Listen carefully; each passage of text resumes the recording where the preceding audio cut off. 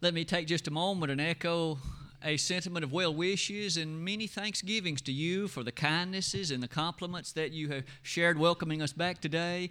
We're so delighted to be back with the congregation here, and we're thankful for your prayers and for all the things that you do for us in terms of the gospel meetings that you allow us to be a part of.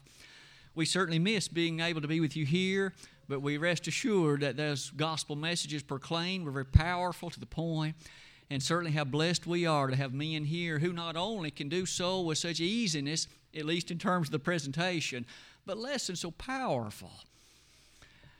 This is Denise and my first Sunday of being able to enjoy the songs that are on the wall to my left. Can't we be thankful for the new books? Thankful for those who make sure the transitions and all that has gone as smoothly as it has. We're just so blessed to be able to appreciate the talents of each and every one used for the service, of course, of the great God of heaven. As you can see on the wall to my left, a lesson entitled The Dash of Life will be what I would invite you to consider today, the dash of life. Maybe some initial comments might well be these. The comments, of course, are very general, but I hope that they already are prompting to some of the great ways that you and I can feel the measure of what God allows us to know, both by potential and by possibility. Isn't life so richly amazing?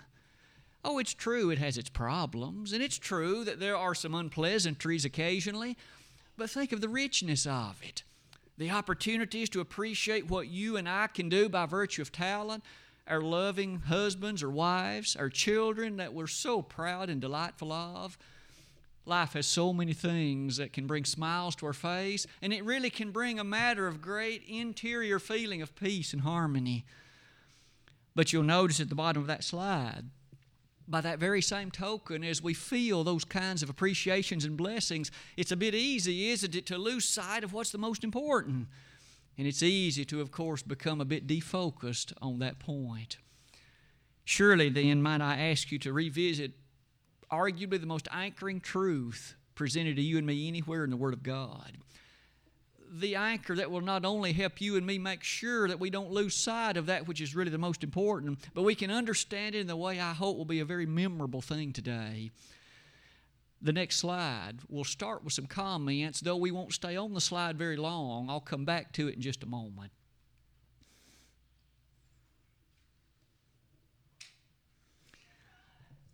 I said that for the following reason. That slide again with some mere thoughts quickly takes you to this one. I can see I'm going to have to check these batteries pretty soon.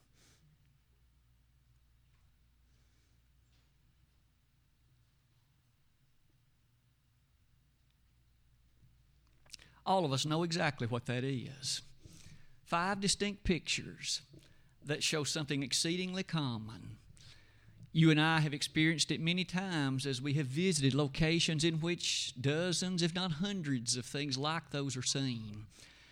But what is the idea? You'll notice that sometimes, as you look at them, they're small, and sometimes they're simple. Sometimes gravestones are much more elaborate, large, and ornate. Sometimes they have writing on it that indicates a few brief words about the life of the one lived. Maybe a very precious mother or a very well thought of and respected father. Aside from that, as you look at them, perhaps you're not close enough to see, but even the languages are different. The one you'll notice at the top left is of a Jewish individual, and some of the writing at the bottom of that reminds you of Hebrew letters. The one at the top right is actually a German individual. If you could read that close enough, you'd probably find it very difficult to understand it. It's written in German. You'll notice the one at the bottom left, very straightforward, and here from our own United States of America. The one, of course, in the middle at the bottom, an even more challenging language, that's Russian. The idea is still the same. We understand the certainty that corresponds to the matter of death, but what about these gravestones? And what about some of the features? As you look at some of the differences, might I ask you to notice there is one thing, as simple and as unassuming as it may be, that's common to all of them. It is that'll be the topic of the lesson this morning. Before I give away what it is, I'd like to share with you a poem. I'll leave that on the wall so that you can think about it as you listen to this poem. It was written by Ron Tranwell, and it reads like this. I knelt there at the headstone of one I loved and cried. Name with dates of birth and death were perfectly inscribed.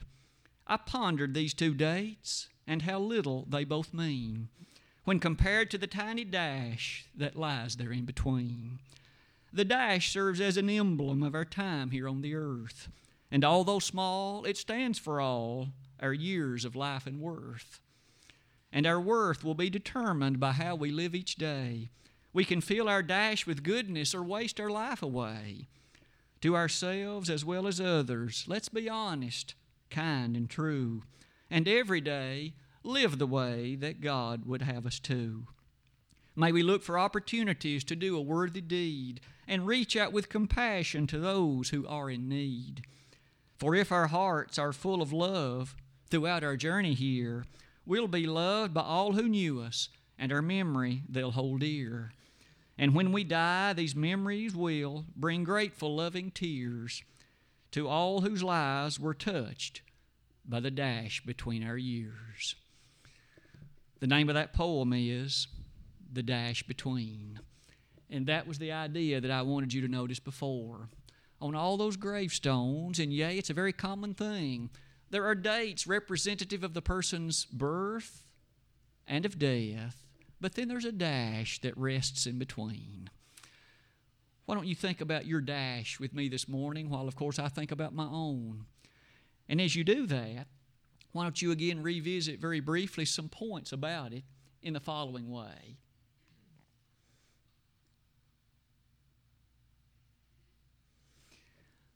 I'd like you to make 5 observations about those gravestones and specifically about the dash that relates to it.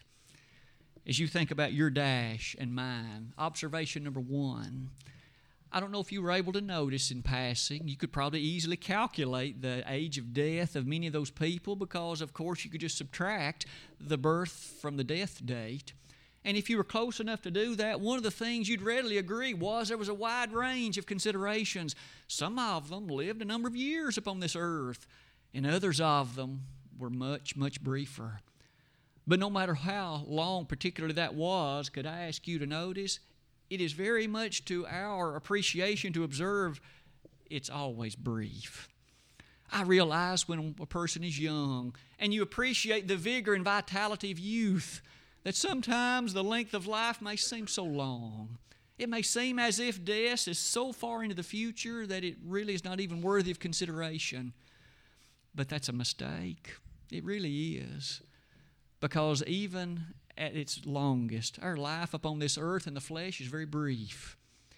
I would ask you to notice what the Bible would call to your attention and mine as it relates to this. The psalmist said it like this in Psalm 39, verse number 5. My days are as an handbreadth. You and I realize in terms of the measure of things, you know that we can use a yardstick or we can use some other types of measuring devices, some of which are exceedingly lengthy. But in the ancient era, a handbreadth, if you measured something with the breadth of your hand, that was a reminder of how reasonably small the object of interest was. My life compared to a handbreadth. Not only that, you may notice in Job chapter 7, verse 6, Job, although himself in some very difficult considerations was quick to say, my life is swifter than a weaver's shuttle. Have you ever seen a spinning wheel? Maybe some of the ladies or even some of the men, as we have either watched it or it's ourselves done it, you know how fast that wheel can spin, and you know how quickly the particular elements in that shuttle can move. Job said, that's the way my life is. Finally, in Job 9:25, same writer, same speaker, my days are swifter than a post. I remember when I was a young boy reading a verse like that, it bothered me. I didn't understand. I think of a fence post as being sturdy and stable and it never moves. That's not what Job was referring to. You and I think about a postman, a person that delivers the mail, In the earlier days of our country, the person who delivered the mail, the postman, he rode a horse and he rode it fast because he had messages to deliver. That's the way Job's using the word. And that was a confirmation of the fact that those posts, those individuals that delivered messages and mail, they did so with extreme haste and speed. And Job said that's the way our life is. It passes so swiftly. Surely in light of those things, you'll notice one of the most interesting comparisons is found in the heart of the New Testament. In James 4, verses 13 and 14, we have a reminder that our life is compared to a vapor that appeareth for a little while and vanisheth away. As I studied a bit about that word vapor that appears there, I have asked you to notice the actual Greek word's definition. It has reference to steam. It has reference to a mist or vapor. Think about the way an iron works. Perhaps as you iron clothes and you realize as that water boils and the steam appears and is nearly instantly gone as it emerges from the base of the iron. Your life and mine is compared in all of these verses to something that's brief. That brevity may be one final pair of comments. Even at its longest, the psalmist said it like this in Psalm 39:5, that our days are as nothing in the sight of God. And you and I know that our God is one who can so appreciably notice that He isn't bound by the features of time. The past, the future, they're all easily understood and known to Him.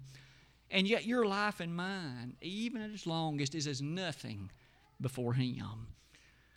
Surely in light of those things, Psalm 90 verse 4 reminds us that our time here ought to be considered in a very special light. Think about Methuselah. If it's true that one day is with the Lord is 1,000 years, and 1,000 years is one day, and the psalmist even affirmed that 1,000 years are as nothing, even as yesterday in God's sight.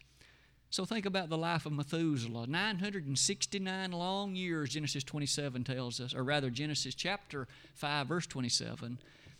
And aren't we told that as you and I think about life like that, doesn't it lead us to a second observation? If it's true that the Bible reminds us it's brief, we know that there is, of course, the certainty of this death. And why don't we develop that like this?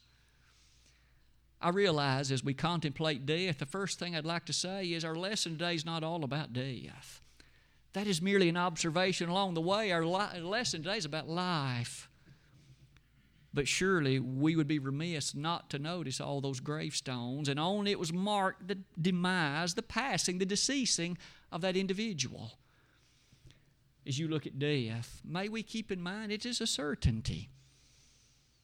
For some, that's not a pleasant thought. May I submit to you that for those who are prepared for it, it ought to harbor no apprehension. Think about some of these verses. And as it is appointed unto men once to die, but after this the judgment. It's an appointment. It is a statement affirmed for you and me in Hebrews 9:27 about a matter that is going to occur. And if the Lord delays His coming, every one of us will experience it. That death reminds us of some Old Testament characters and how they approached it. You notice particularly in 1 Kings 2, verse number 2, David, himself an old man, and approaching the day of his own death, he said, I must go the way of all the earth. David understood it well. He knew that it was merely a matter of what is the ending of this life in the flesh. In 2 Samuel 23, or chapter 12, verse 23, David one more time commented, his own baby boy had just died. He said, He shall not return to me. I shall go to Him. We pass through this life in one direction. There is no reliving it. There's no going back, but there is a point in which we appreciate the certainty of that death. Surely, as you notice it, you and I know that medical science has come a long, long way in the last few thousand years. There's no question about that. But have you ever pondered the fact that lifespans today aren't that much longer than they were, about 3,000 years ago? Think back to the words of the psalmist in Psalm 90, verse 10. The days of our years are 80 years and 10. And if by reason of strength they be 80 years, yet is their days labor and sorrow, and we soon are cut off and fly away. Notice 70 or age 80, and that was 3,000 years ago. When Denise and I, sometimes as we ride in the car and we hear obituaries, it's easy enough to notice the person says that the person passed away, age 48, age 69, age 51, age 27. May we ever keep in mind the certainty of death, but you and I don't know the moment of it. And the certainty of that takes us, of course, to that sentence from the days of Eden. It doesn't matter how much progress medical science will make, it will never set aside the reality of death, because it's an appointment from heaven, an appointment that God has vouchsafed in the Scriptures. Maybe that appointment leads us to another observation. If death is this certainty that you and I have observed, what is the uniform assertion of the Word of God? Isn't it the following? That dash that's representative of that time between birth and death needs to be devoted to wise living. Wise from the perspective of what God's Word teaches. Let's notice that as follows. Same chapter that we were in a moment ago, look 2 verses further. The same chapter that commented about 70 or maybe 80 years for the length of a lifespan. 2 verses later, so teach us to number our days that we may apply our hearts unto wisdom.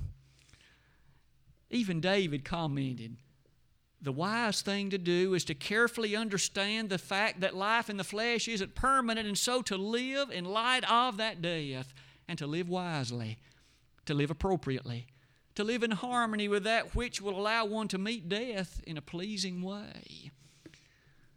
Maybe that wisdom leads us to some of these comments. Psalm 39, verse number 4.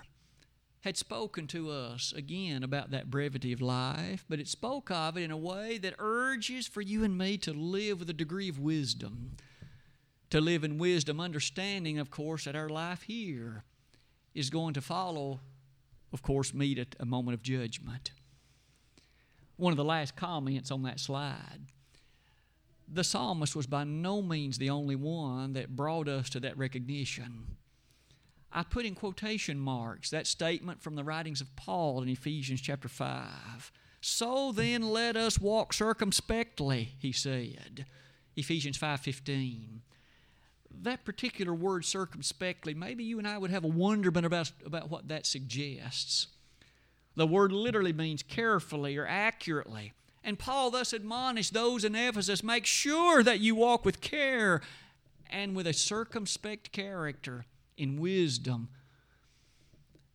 Are you and I any less needful of that instruction today? What about the dash that's your life and mine? When the time comes for you and me to pass on, it doesn't matter what the preacher has to say that day. You and I, by our life, have preached our own eulogy. And a preacher can say whatever he wants, but the people there will know what kind of life I lived, and they'll know what kind of life you lived. And if the preacher doesn't describe what is known about the truth of your life, do you suppose his words will be enough to get you into heaven after this life? Well, of course not. You and I then need to appreciate, what about the dash? Am I living wisely every day? What about you? Are you living obediently every day? Because this is what's going to be opened at the judgment. What men may think and what others have considered will fade away into nothingness as the books are opened, Revelation 20, verse number 11, and your life and mine is judged out of it. That's what genuine wisdom is, isn't it? Living wisely is living by way of the teachings of the Word of God.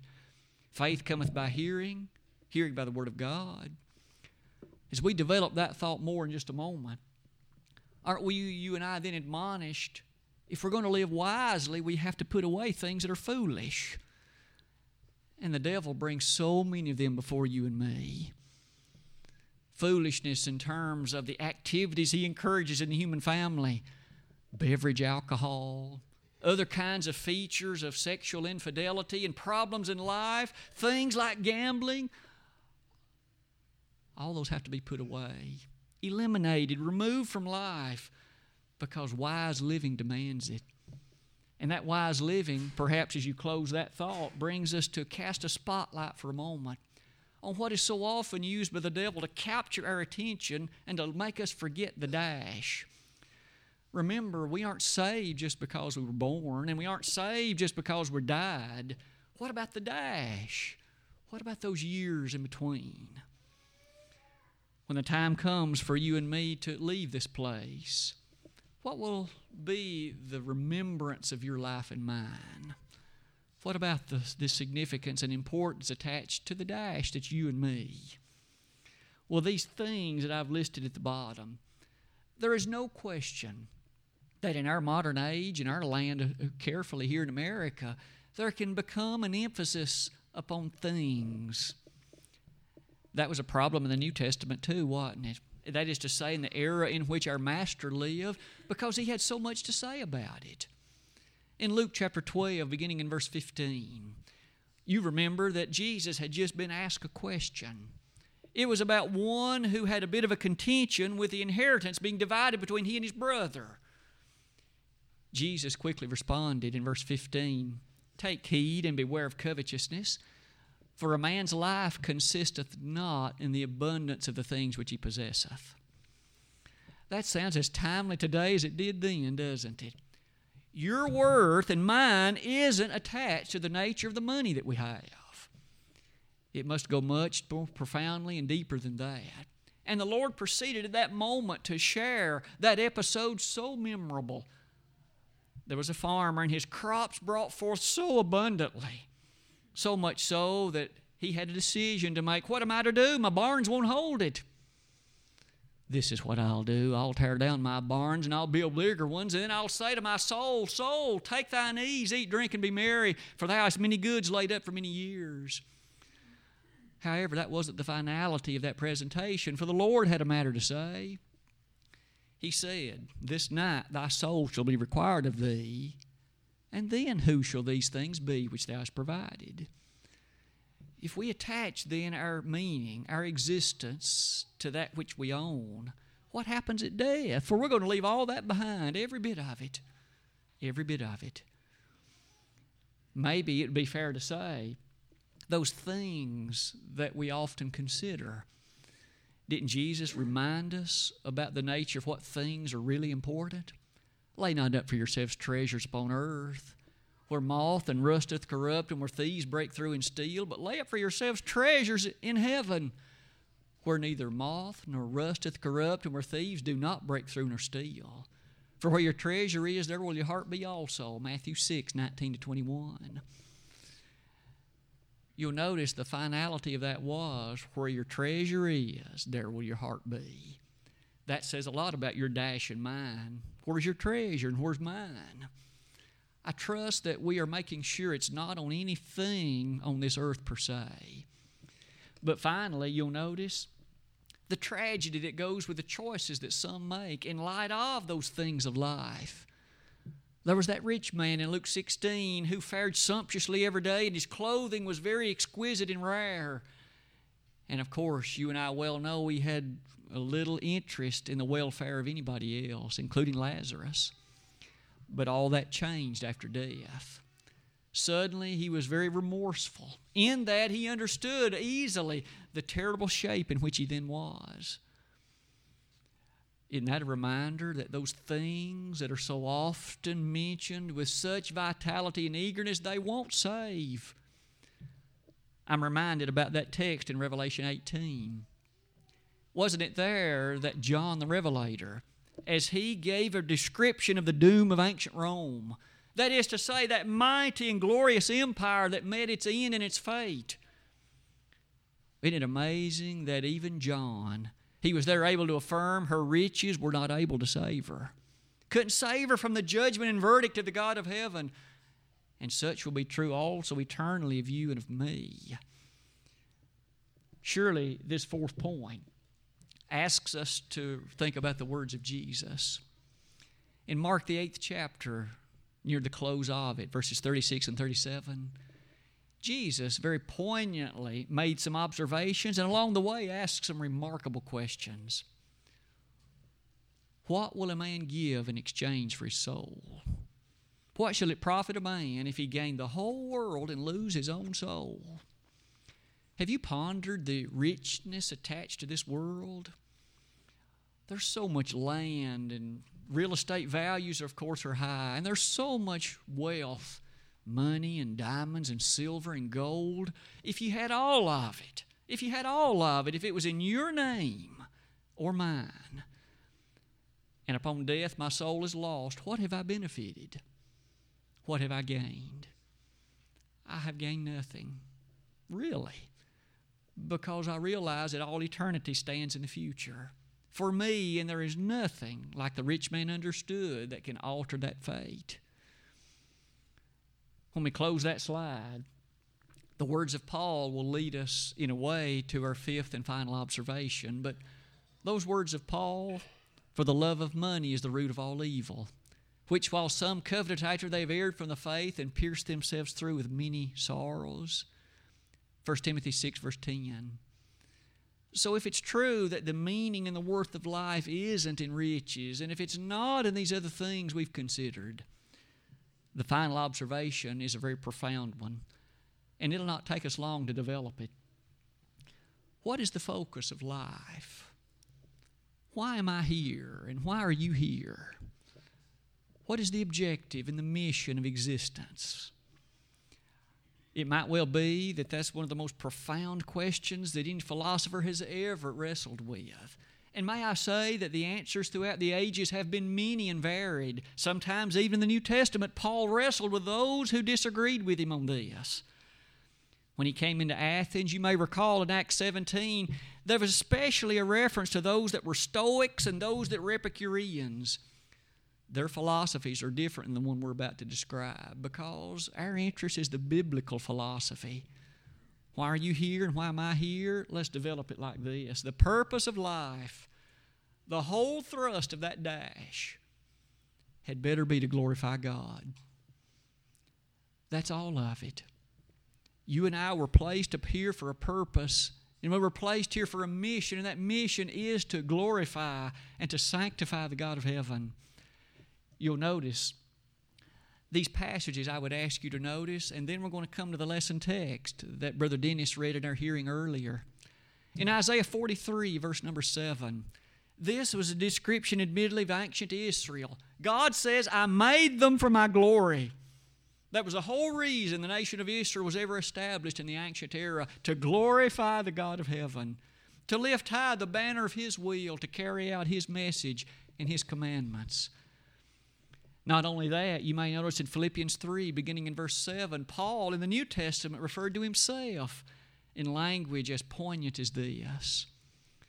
Yea, doubtless, and I count all things but loss for the excellency of the knowledge of Christ Jesus my Lord, for whom I have suffered the loss of all things, and to count them but dung, that I may win Christ, and be found in Him, not having mine own righteousness, which is of the law, but the righteousness which is of Christ, the righteousness which is of God by faith.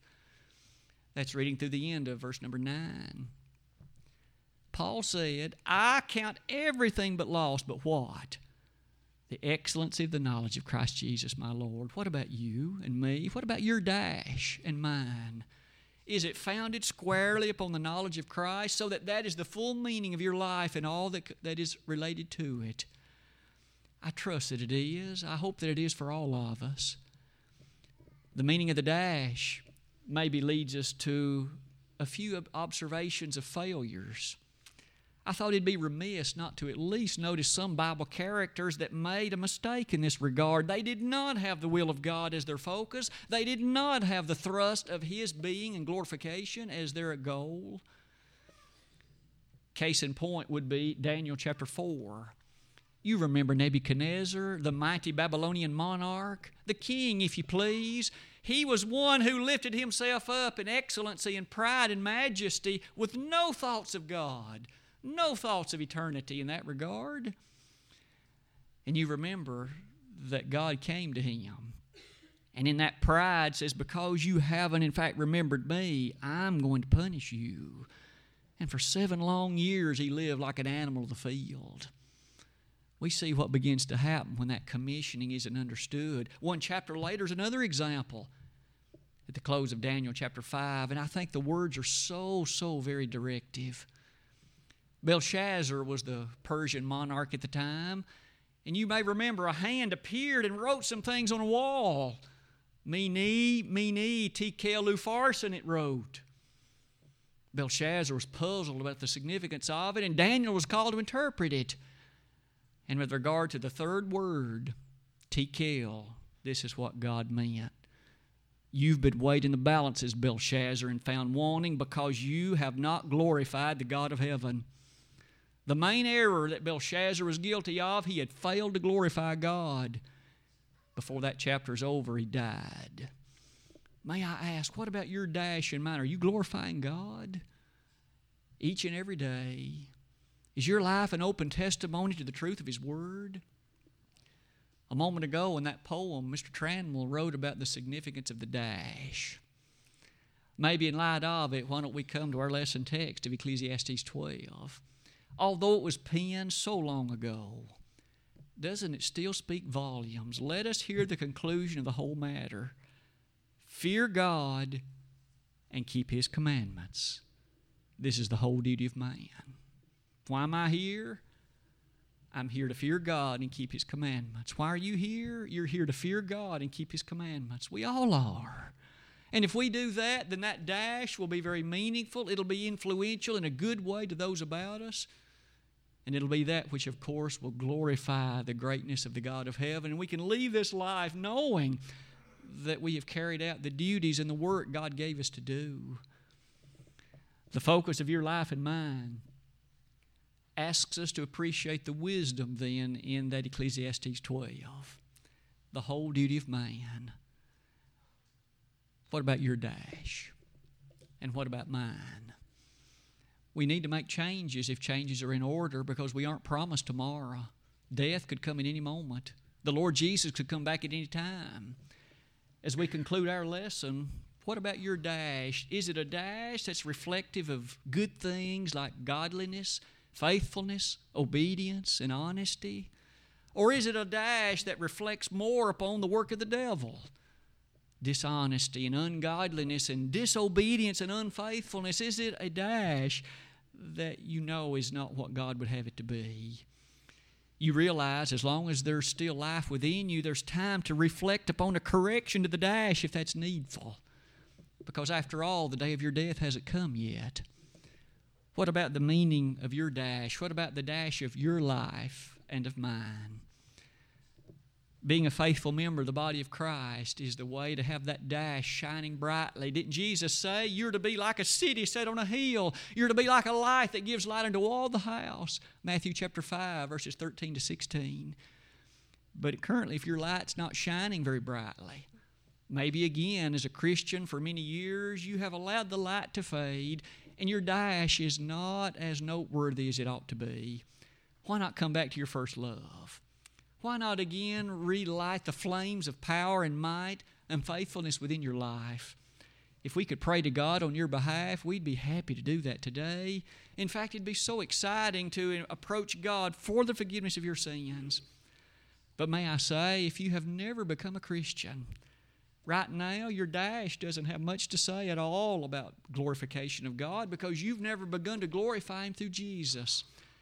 And Ephesians 3:21 says that's the way we glorify God today. It's in the church. So if you're not in the church, you're not bringing glory to God. If we could help you today in that regard, the baptismal waters behind me are prepared. The only way to enter the church, according to 1 Corinthians 12:13, is to be baptized into it. There's no other way. So you need to believe in Jesus, repent of your sins, and confess His name, and then be baptized. And if we could help you today to put your dash in order, we'd sure be delighted to do it. If right now we could help anybody, why don't you come while together we stand and while we sing?